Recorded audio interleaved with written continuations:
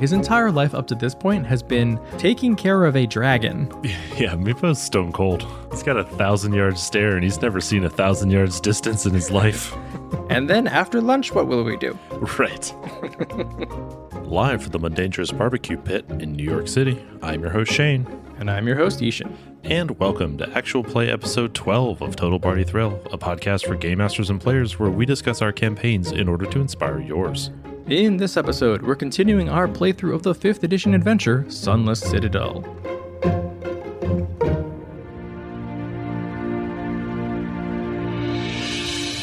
Eberron is a sorrowful place, where the 5 great nations on the continents of Corvair fought a 100-year war for the throne of Galifar, and only recently settled for peace after a mysterious magical calamity called the Day of Mourning.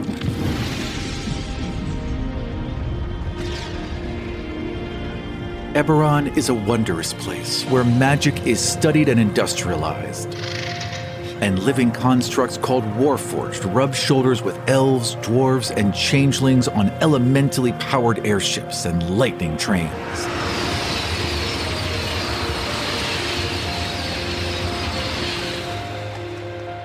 Eberron is a mysterious place where powerful magical tattoos called dragon marks shape the fate of their bearers, and the secrets of ancient empires and evils lie buried just below the surface.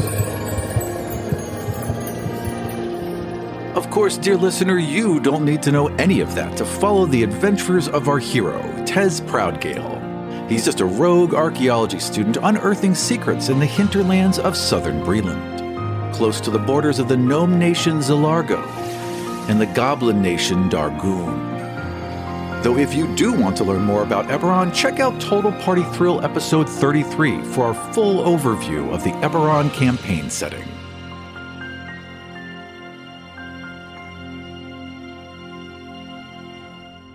Tez Proudgale is entering into enemy territory to finally locate Belak the Outcast and end his reign of terror in this part of Breland. He's also looking for treasure. My secret cap is it's all enemy territory. I don't trust anyone. Meepo's the total opposite.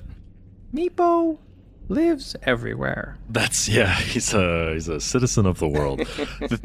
I, Shane, have just encountered the fire snake for the first time, and Tez, having obviously known what a fire snake was since he was a child, was completely unsurprised by this, but I was not.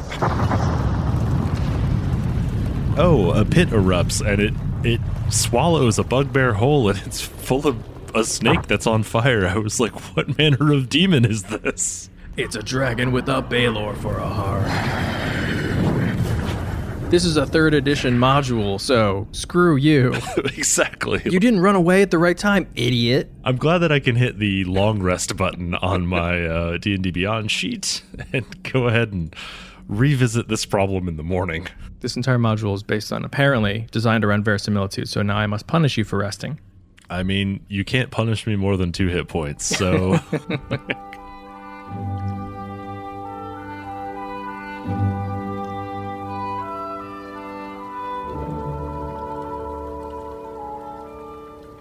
You are at full, and I don't think you actually spent any hit dice, so you should be fine there as well. Yes, I believe that's right. All right, so Tez and crew venture back down the viney shaft into the Twilight Grove. We set some sentries. Did they spot any activity in the room during the day while we rested and recuperated? Well, they thought they heard some rustling in the night, but the limits of their dark vision don't quite reach all the way to the floor, and no one was about to climb down to look. Aside from the rustling, nothing came up, nothing attacked. There wasn't any light source, certainly no glowing snakes. So then I will carefully, as we are descending the vines, make an inspection of the area to see what, if anything, has been disturbed from the way that I carefully laid it out previously. Is there any evidence that maybe another group of bugbears are lying in wait? Give me a survival check. The thing is, you're good at some things, and you're not so great at other things, and sometimes you just need Onatar's blessing. Sometimes you just gotta pray. And pray I did. 10 plus 3 plus 2, 15. You can see new tracks that look like the claws of giant rats. And a few more that don't look like feet at all. It looks like a small creature, and then you look at them closely and you think about it, and now it seems like it's a mobile bundle of sticks. It's twig blights. Okay. And we believe that the twig blights are capable of scouting. Yes. For Belak. And communicating with Belak, yes. Okay. So now there is a rough passage off to the right that you have not been down. Let's head that way, but carefully. Check for traps. I listen at every turn. I absolutely understand they have bugbears down here that could be lying in wait, and I don't want to spring one of those traps again if I can at all avoid it. Bugbears for days. You're knee deep in bugbears. It still smells like burnt hair. Good. Let that be a deterrent.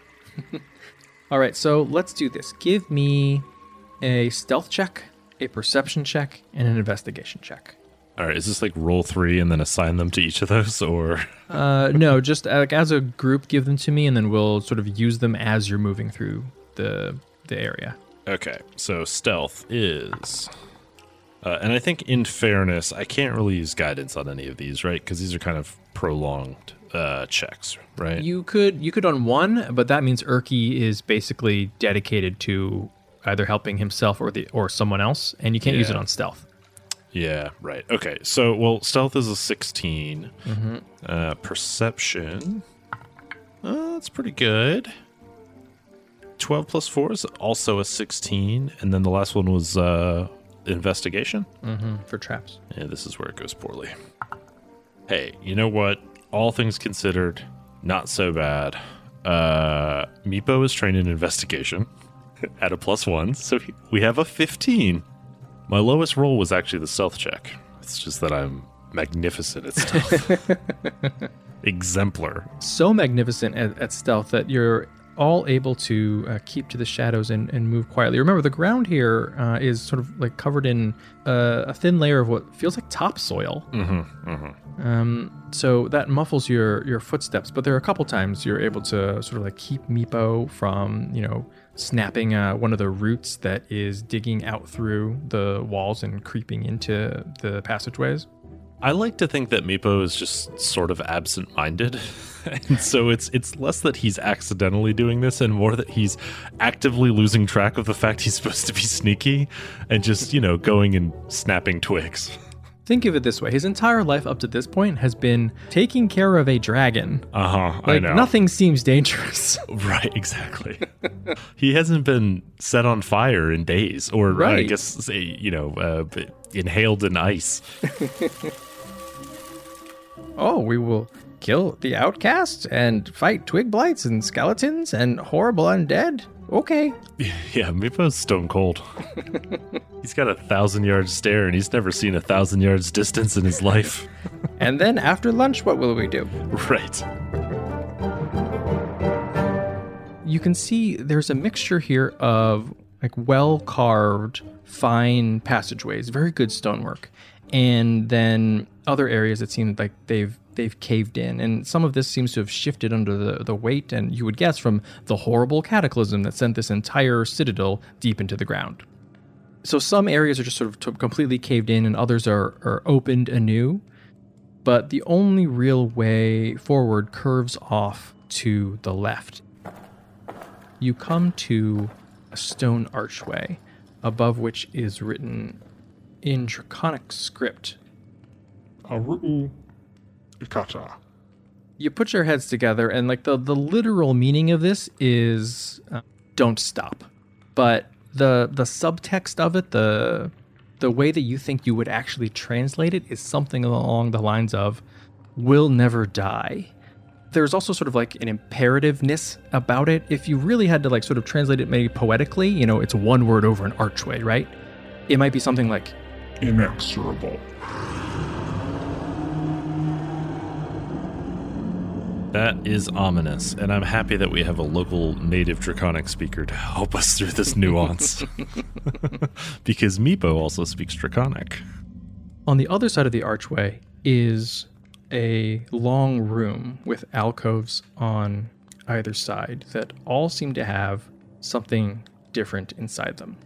And then at the far end, you can see a bit more of that purplish light off to the side. So you can't see directly, but there are these rooms immediately, and then the way continues further on the other side. You can continue sneaking around. You can look around. Yeah, I mean, I think we want to continue sneaking around. Is it still covered in soil, this area? Yes. Okay. I think we'll continue sneaking through and be extra careful on the investigation. Kind of creeping up to each alcove and, peering around the corner kind of thing, just making sure there's nothing lurking in there. Obviously, we've seen the behavior of many of the native fauna is prone to trap, so we don't want to walk into any of those. All right. So with that stealth of 16, you keep to the sides of the room and you can peer into the alcoves on the side, and it quickly becomes apparent that this is a place that sort of mixes the old with the new. It seems extraordinarily ancient. The room itself and some of the things in here, large stone tables, what look like used to be frescoes that have long since worn away. Mm-hmm. But then in places there are things like a wooden barrel that has been smashed in and is old, but it certainly isn't 1,000 years old. Right. And in other places there are just slightly dusty beakers and glass vials, and you sort of take stock of it. Erky says, those are the makings of an alchemist kit. Interesting. There are containers on the tables that hold mashed leaves, fungus, bark, what you eventually determine is powdered roots. Erky, do you know anything about alchemy? He doesn't have any tool proficiencies, but he does have medicine, right? He does have medicine, yeah. Okay, yeah, give me a medicine check. Not so bad. 13 plus 4 is 17.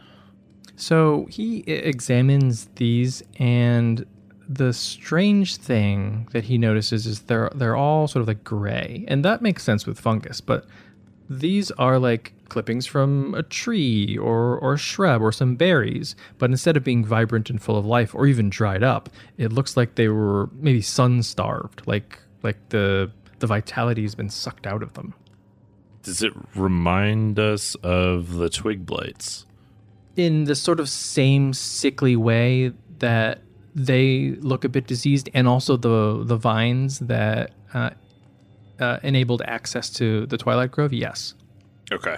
And can he tell sort of what the materials here would be attempting to like combine and create through alchemy? It was a 17? Yes. He's not sure. If he had to guess, right? He's also a cleric. If he had to guess, it would be the application of the thing that is being investigated here is the application of negative energy. Okay. He has religion as well. He would know that is something that's used in the creation of the undead.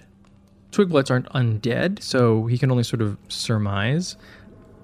He does find essentially like a vat of like a viscous purple liquid that he identifies as being run through with negative energy. So like Maybaran energy? Yeah, exactly. He sort of thinks about it for a second. For a cleric of one of the sovereign hosts, who are generally good, this doesn't seem to freak him out. He seems far more intrigued by it, and actually he turns to you and says, "Do you have that whistle?" I produce Nightcaller.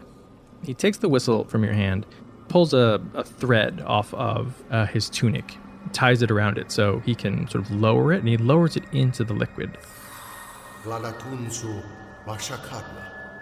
And it comes out completely dry, and he hands it back to you and says, "I think I recharged it." I mean, only one way to find out. Only one way to find out. And I brought Skelebro with me. Dump out old bones. It's the return of the Mac. I'll pull Skelebro out of my bag, set him on the ground respectfully, I'm not just going to dump him, right? He is our friend. Very kind. Sort of. And I'll blow Nightcaller.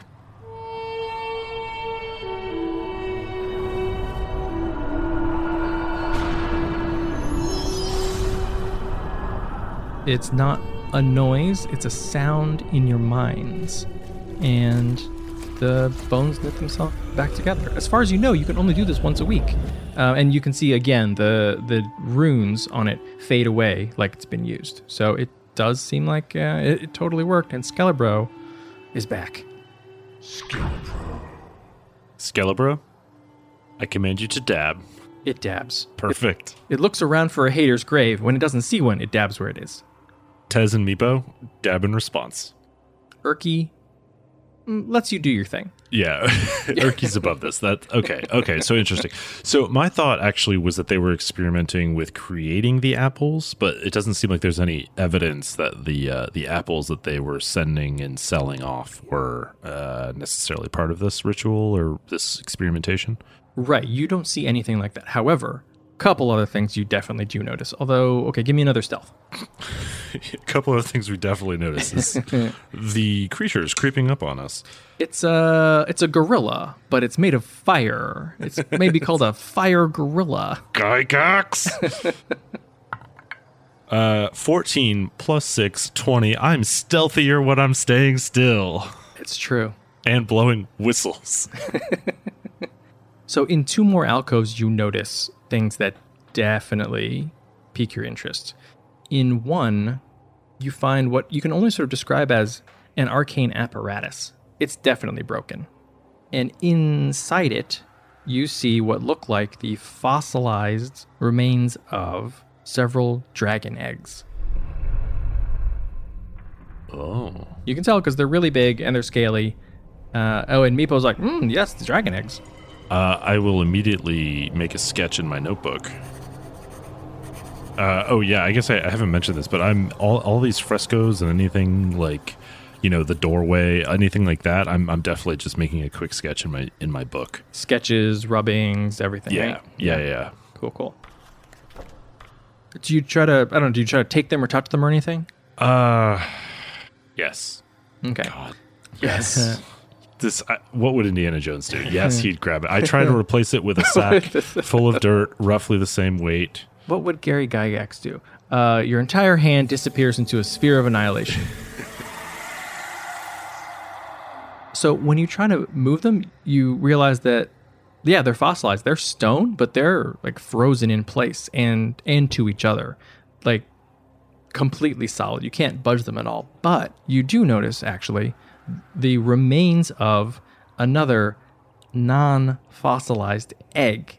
And you look at it, and with one look, you can tell it is the shell of a white dragon egg.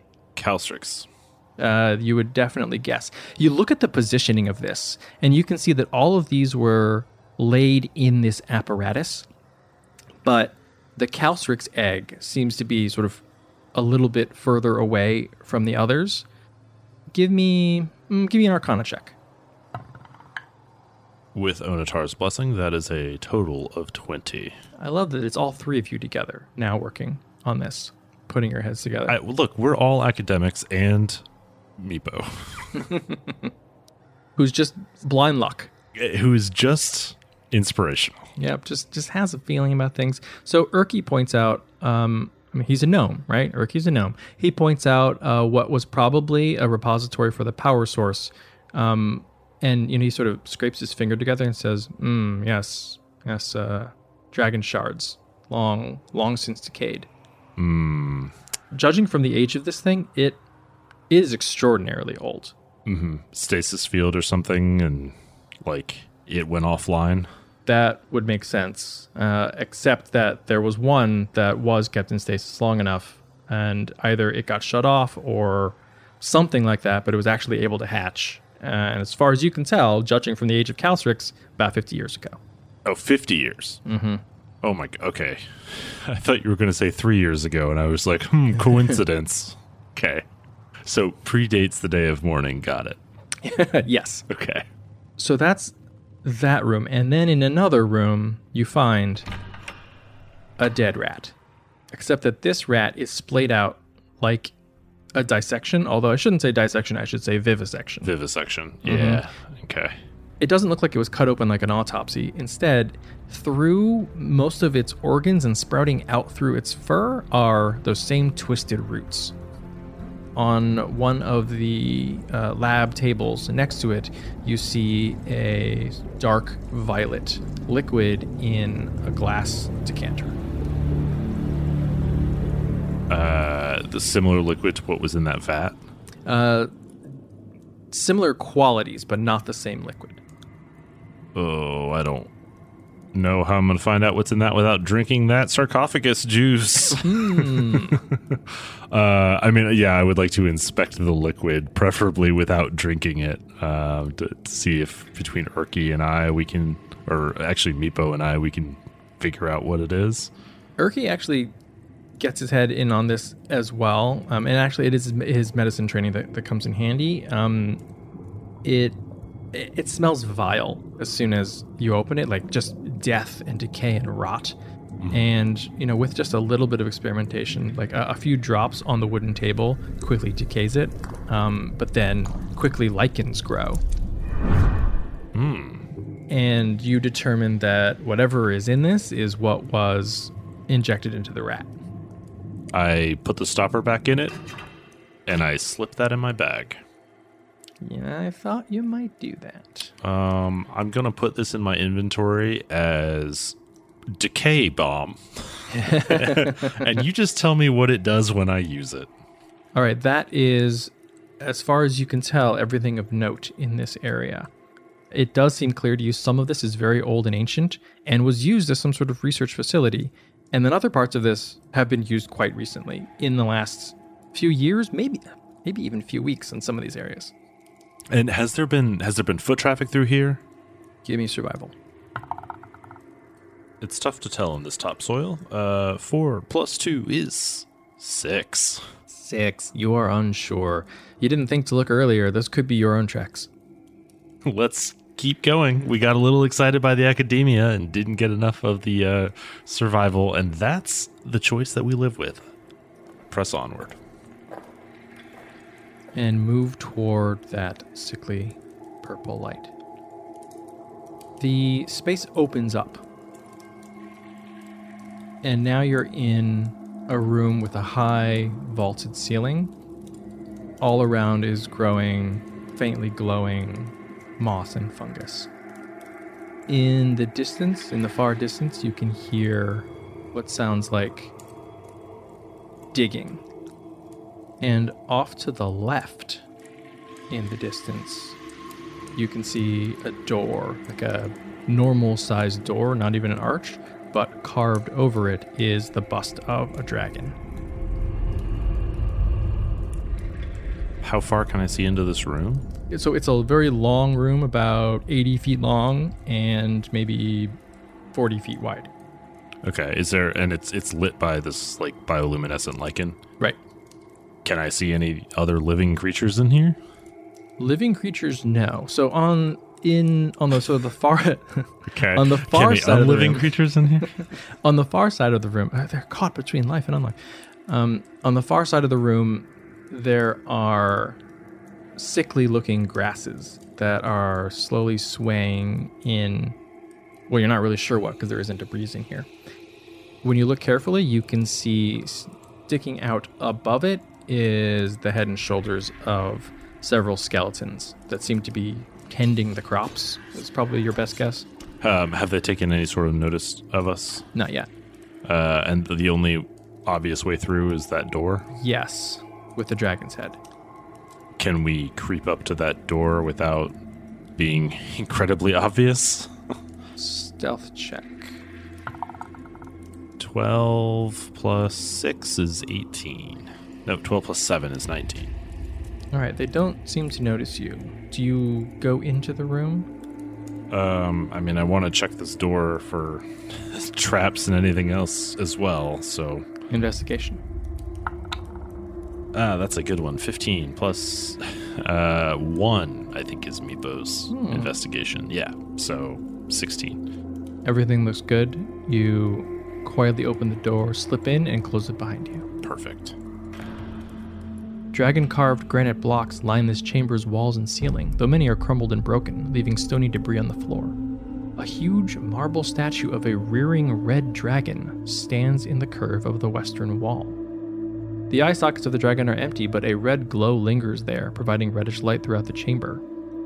In its chest is also a hole that glows red. A 5-foot diameter circular tile of dark stone is set in the floor in front of the dragon statue. Runes are carved around the circular tile's inner edge.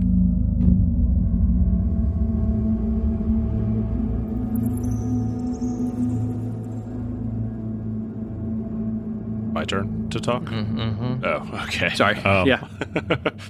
Well, first of all, let's take a look at those runes and see if we can read them. Yeah, it says in Draconic, let the sorceress power illuminate my spirit. Does this look like one of those freaking fountains again? Yes, it looks exactly like one of those fountains again. I cannot believe I'm about to do this. I read them aloud. And when you do, the tile glows, and suddenly it feels like flames shoot up. Oh, come on. To envelop you. However, they don't burn. It's a fire snake. No, it's not a fire snake. Instead, you hear a voice in your mind. It has gravity and knowledge. And you look over at Meepo and Urki, and you can tell that they're hearing the same thing as well.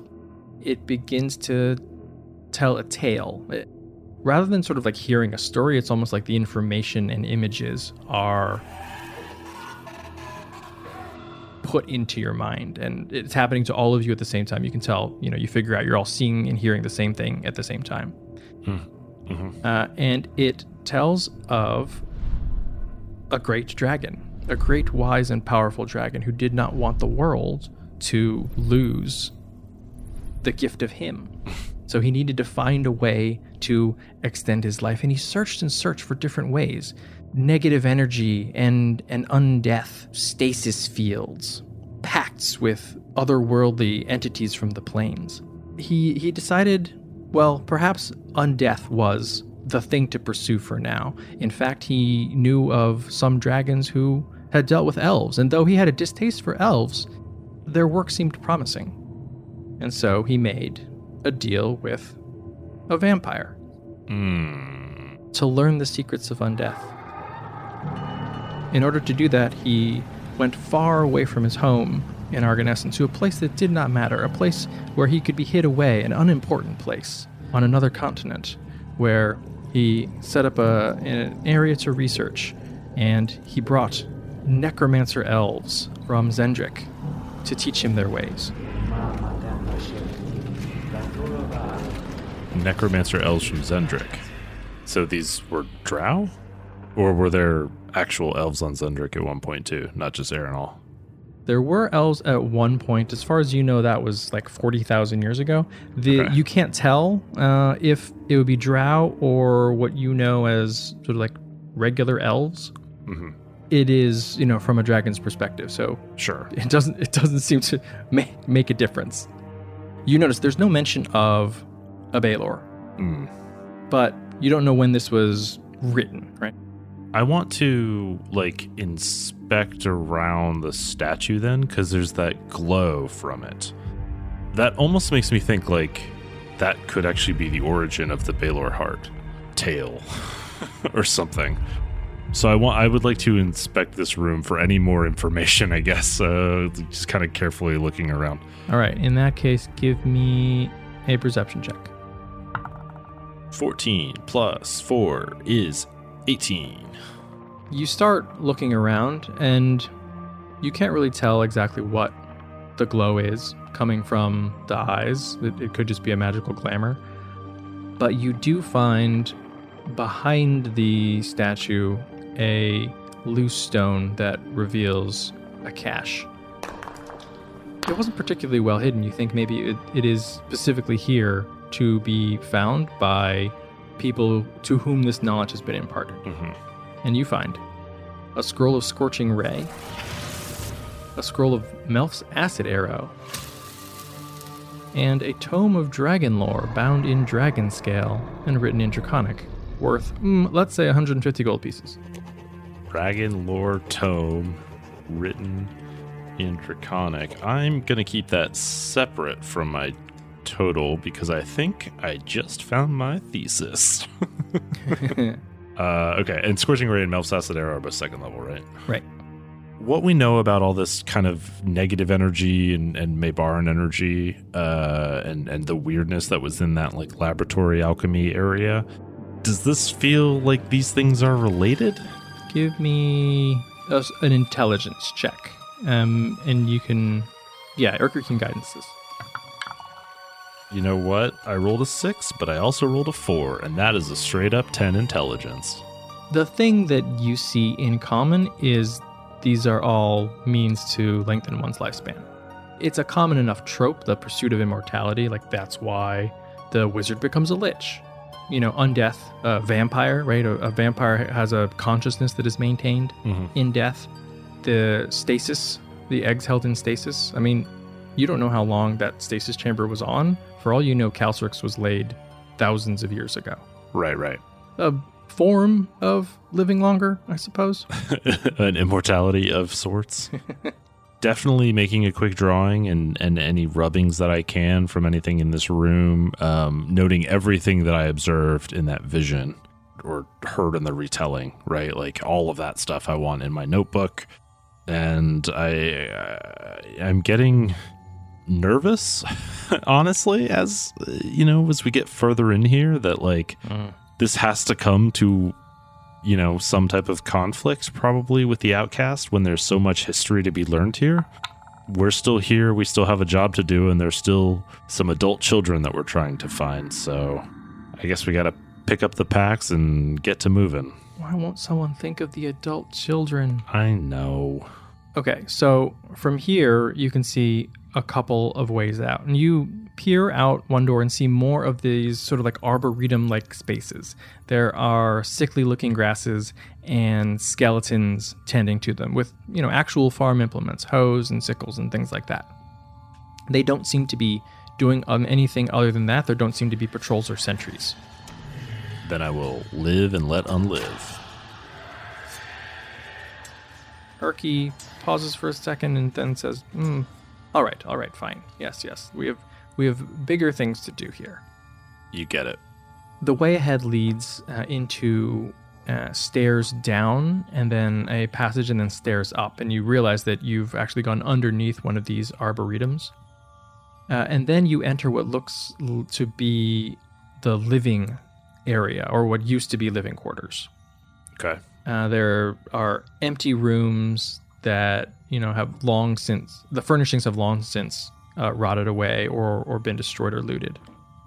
But then you come to a door that isn't open or completely gone like the others. In fact, it is closed and locked, as is the door adjacent to it. 2 doors, both locked.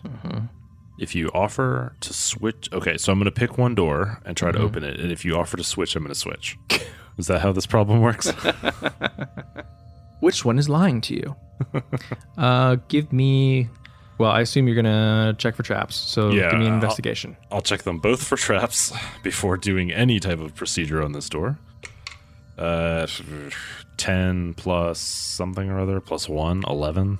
Boy, oh boy. Oh, wait. Urky can help. Hang on. Might get something better. 13. All right. Did that find the silenced fireball that you were hiding? No, it did not. You're all dead. Again, so many times you died, so many times. It's No, just unfortunate. there seems to be no trap, but give me thieves' tools to open it. Finally, something I'm good at. Uh-oh. Oh, no, I'm very good at this.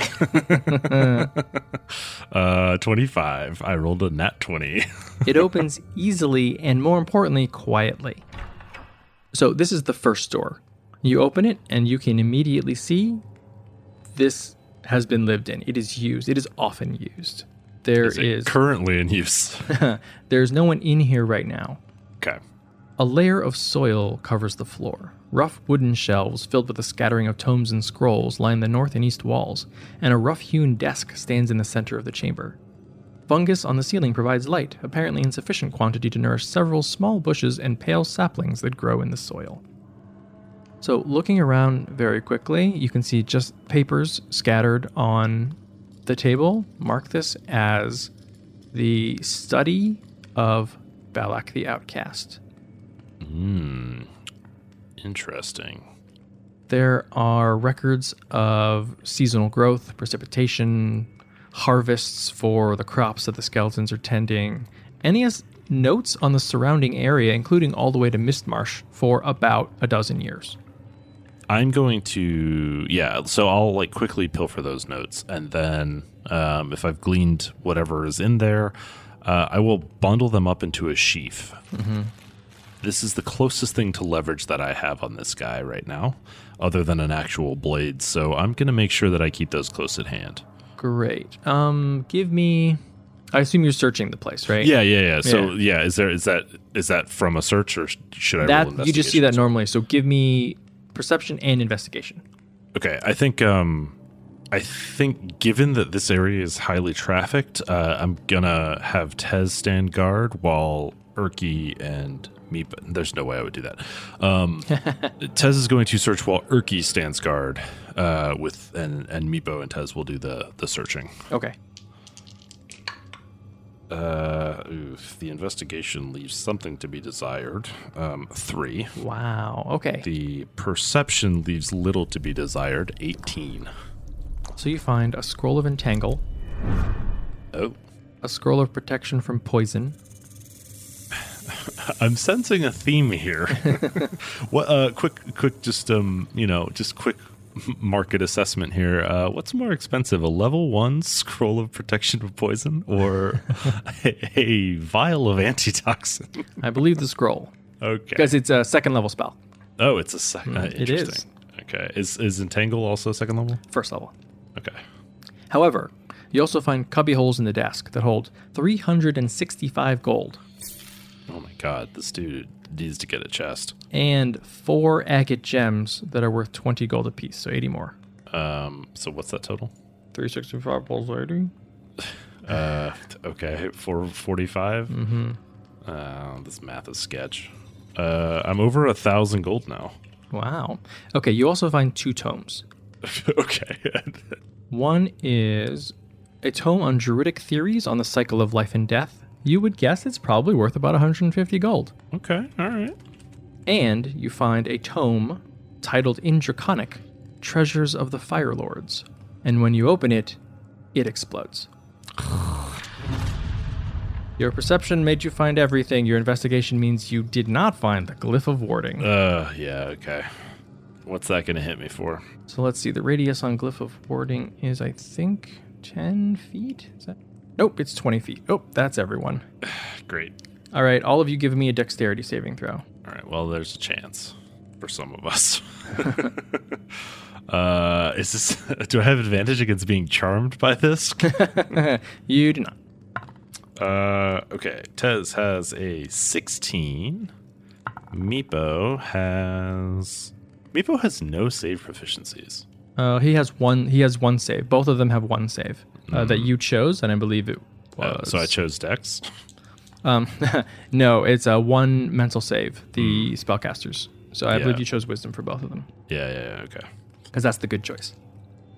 Oh man, Meepo rolled a 19, so he has a 21. Ooh. And Skelebro rolled a 15 plus 2 is 17. This really doesn't look good for Urki. Oh, there it is. That's a 2. That's just a 2. Ooh. So everyone but Urki saves. Yeah. This is... God, he has advantage on saving throws that are intelligence, wisdom, and charisma. Ugh. So Urki takes 23 cold damage. Jeez. What? From the Fire Lords? It was all lies. It was all lies. Yeah, seriously. All the way down, it was deception. And then everyone else takes half. So half 11. of 23 is 11. Okay, well, thank God Meepo got some more hit points. You are lucky, though. The cold damage doesn't make much of a sound. Fair. Okay, and oh man, Skelebro is wrecked. He's at 2 hit points. Whoa, Skelebro. We are all in bad shape, man. I cannot believe that I'm about to ask this question, but here goes nothing. Ishin, is there anything inside Treasures of the Fire Lords worth actually reading? It mostly seems like... Oh, no. Yeah, now it's just blank. Okay, cool book. I'm gonna... Yeah. So is it worth what a blank book is worth? It was... Yes, exactly. It's just a regular blank book. It was only a DC 12 investigation, and yet here we are. Okay, does it still have a cool cover that reads Treasure of the Fire Lords? Absolutely. Intraconic. Okay, all right. A blank book with a cool cover. See what I can hawk that for. So that's everything that you find in here. There is another door that leads to the south in this room. I mean, I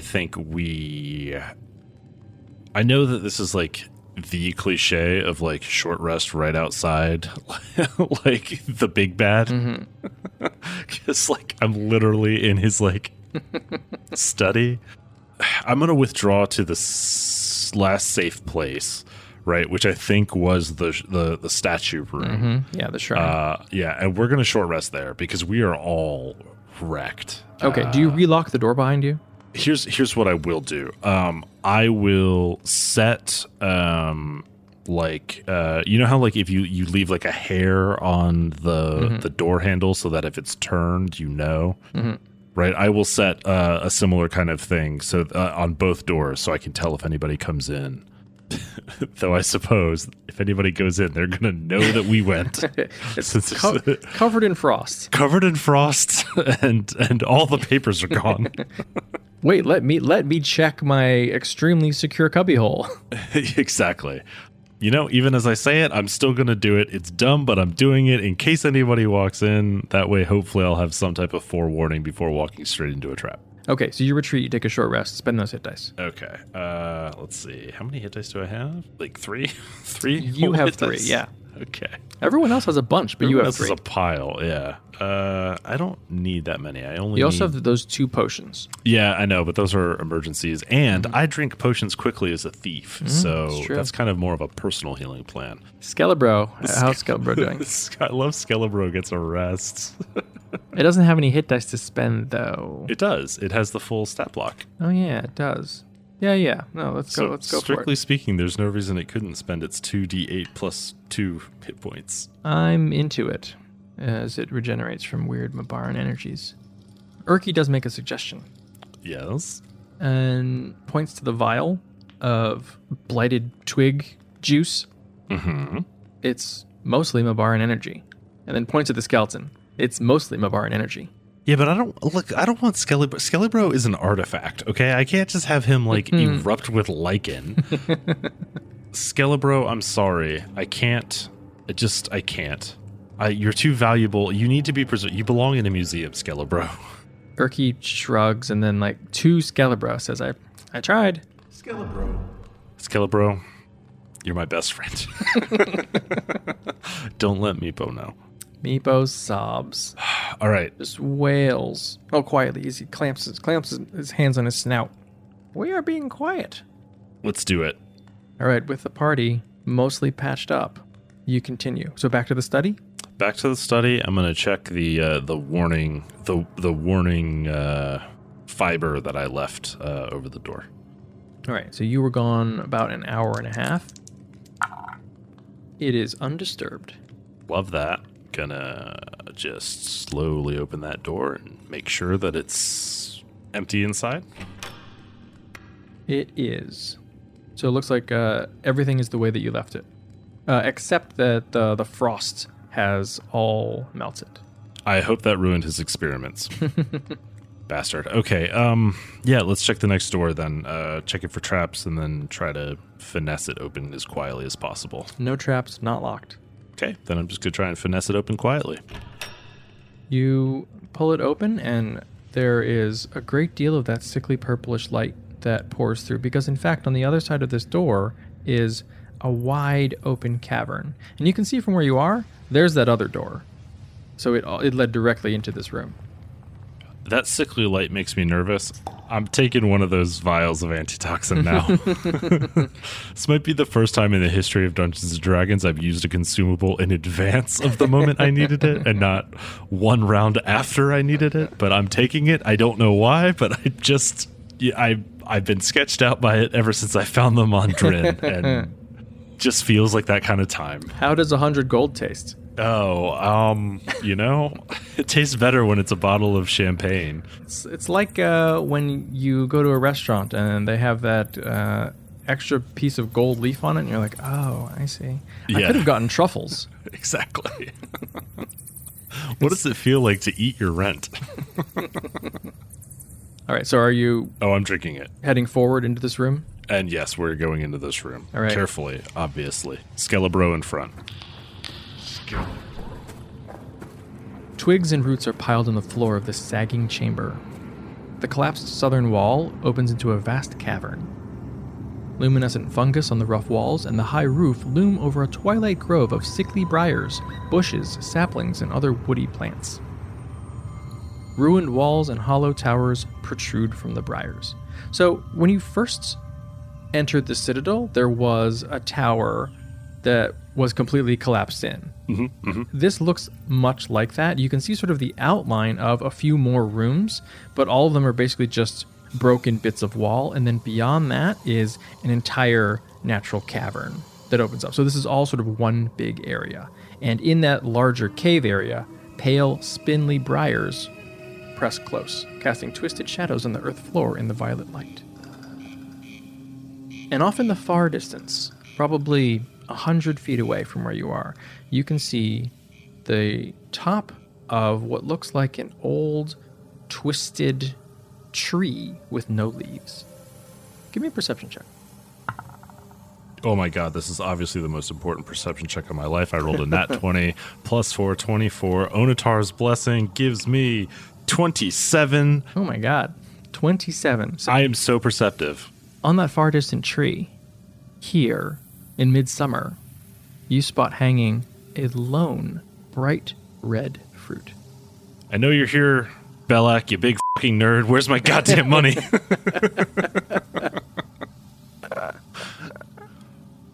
I don't shout that at No, him. you don't. Okay. Yeah, no. But someday I'm gonna Moon Knight somebody. It's as though I am very concerned that I'm walking into some type of ambush. This is all starting to come together, that this is the source of the fruit that gets sent up to the top. Obviously, Belak's lab and notes and stuff like that. Haven't seen him, expect him to be here somewhere, so I would like to try to figure out where that is. Give me an insight check. You know, it's not the worst insight check in the world, but it is a 12. I rolled a 10. If you had to guess all of this, and even your attention is drawn toward the tree and the fruit, and if Balak is as hands-on in his research, the fruit only happens twice a year. So his attentions probably will be focused solely on this. All right, remember when I talked earlier about leverage? The importance of having it? Indeed. Is there a path whereby I might, ever so sneakily, get close enough to cut that apple down, or fruit down, and steal it? Do you have flight or spider climb? You son of a bitch. You son of a bitch. You know goddamn well that I don't have spider climb because it's a useless spell scroll and I left it about 2 floors up. Well then. Okay.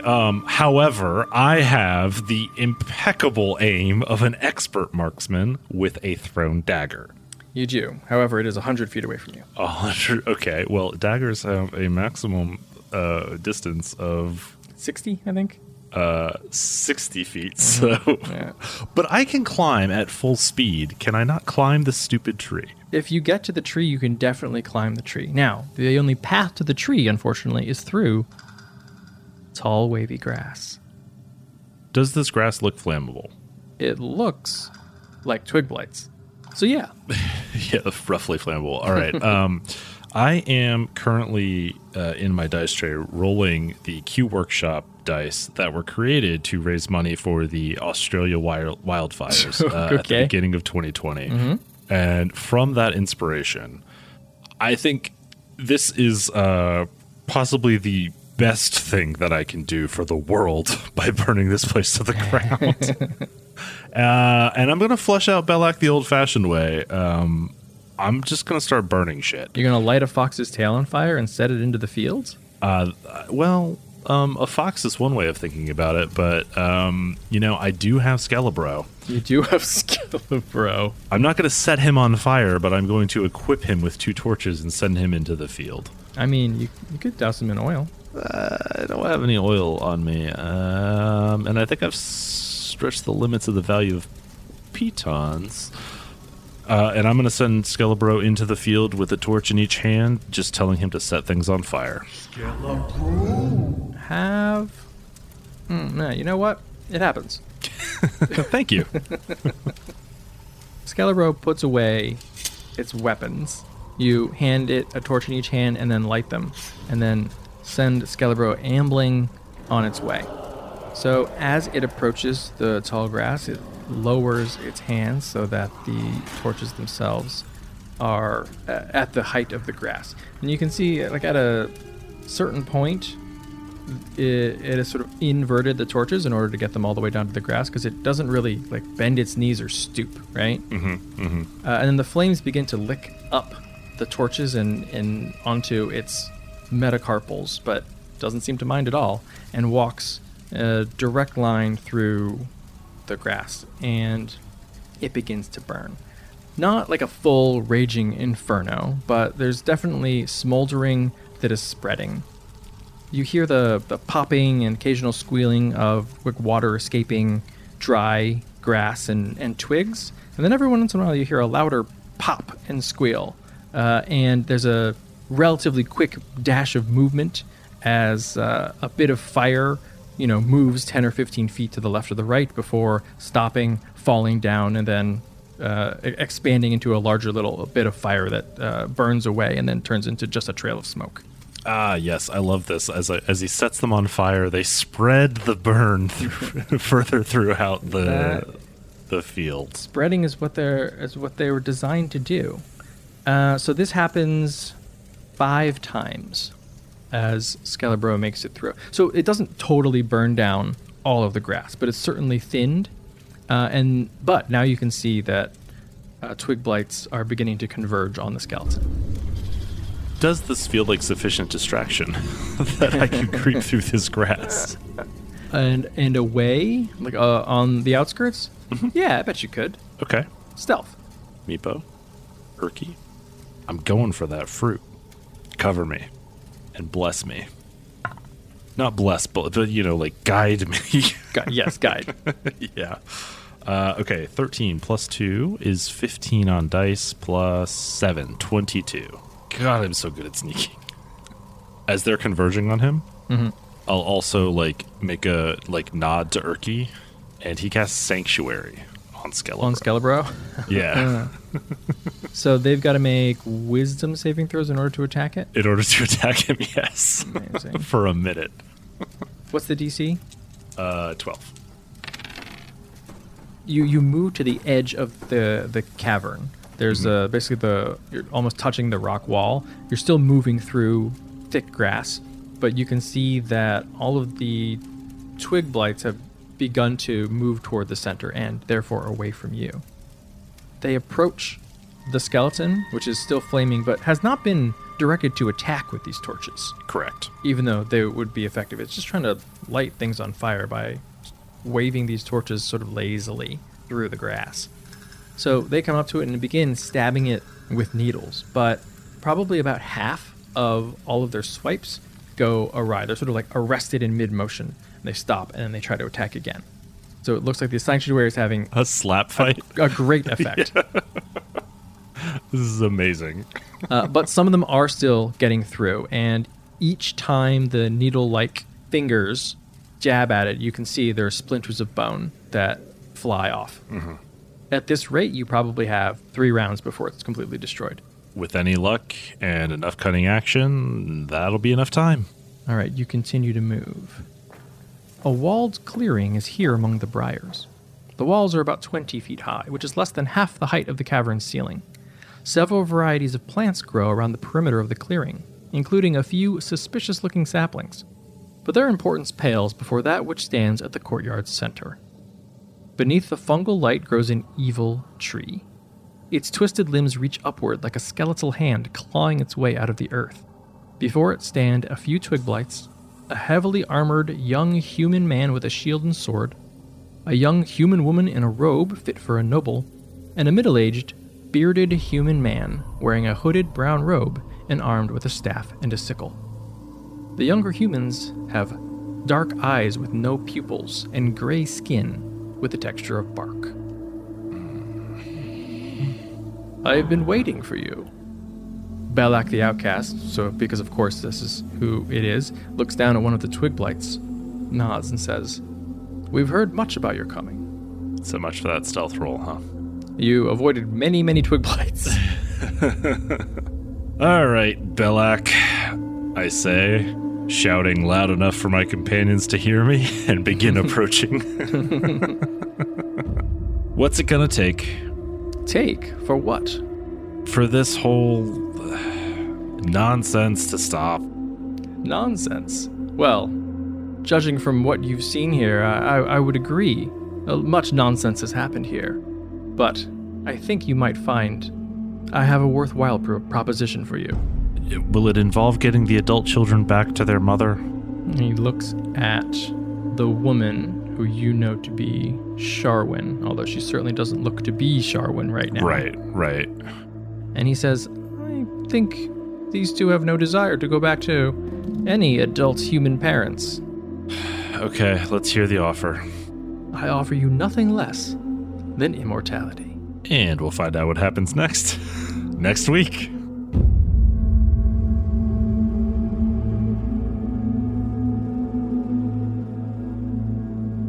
Let's talk about how our listeners can get in contact with us. We do love hearing from you. You can tweet at Shane at Mundangerous. That's M-U-N Dangerous. And you can tweet at Ishan at Evil Sans Carne. That's malice minus meat. And you can tweet at the show at TPTcast. You can also email us at totalpartythrill@gmail.com. And you can find us on the web at www.totalpartythrill.com. We're also on Facebook and Instagram at Total Party Thrill. And join the conversation on Discord. There's a link in the show notes. And before we wrap up, we want to take a moment to thank our Patreon supporters. Your support is what makes it possible for us to keep doing this show. So if you'd like to learn more, you can check out all our rewards at patreon.com/totalpartythrill. And what do we have planned for next week's episode? We are continuing this playthrough of Sunless Citadel, and we'll find out what exactly Belak is offering. Well, that's it for Actual Play Episode 12 of Total Party Thrill. I hope it lived up to our name, but either way, I'm Shane. And I'm Ishan. Thanks for listening.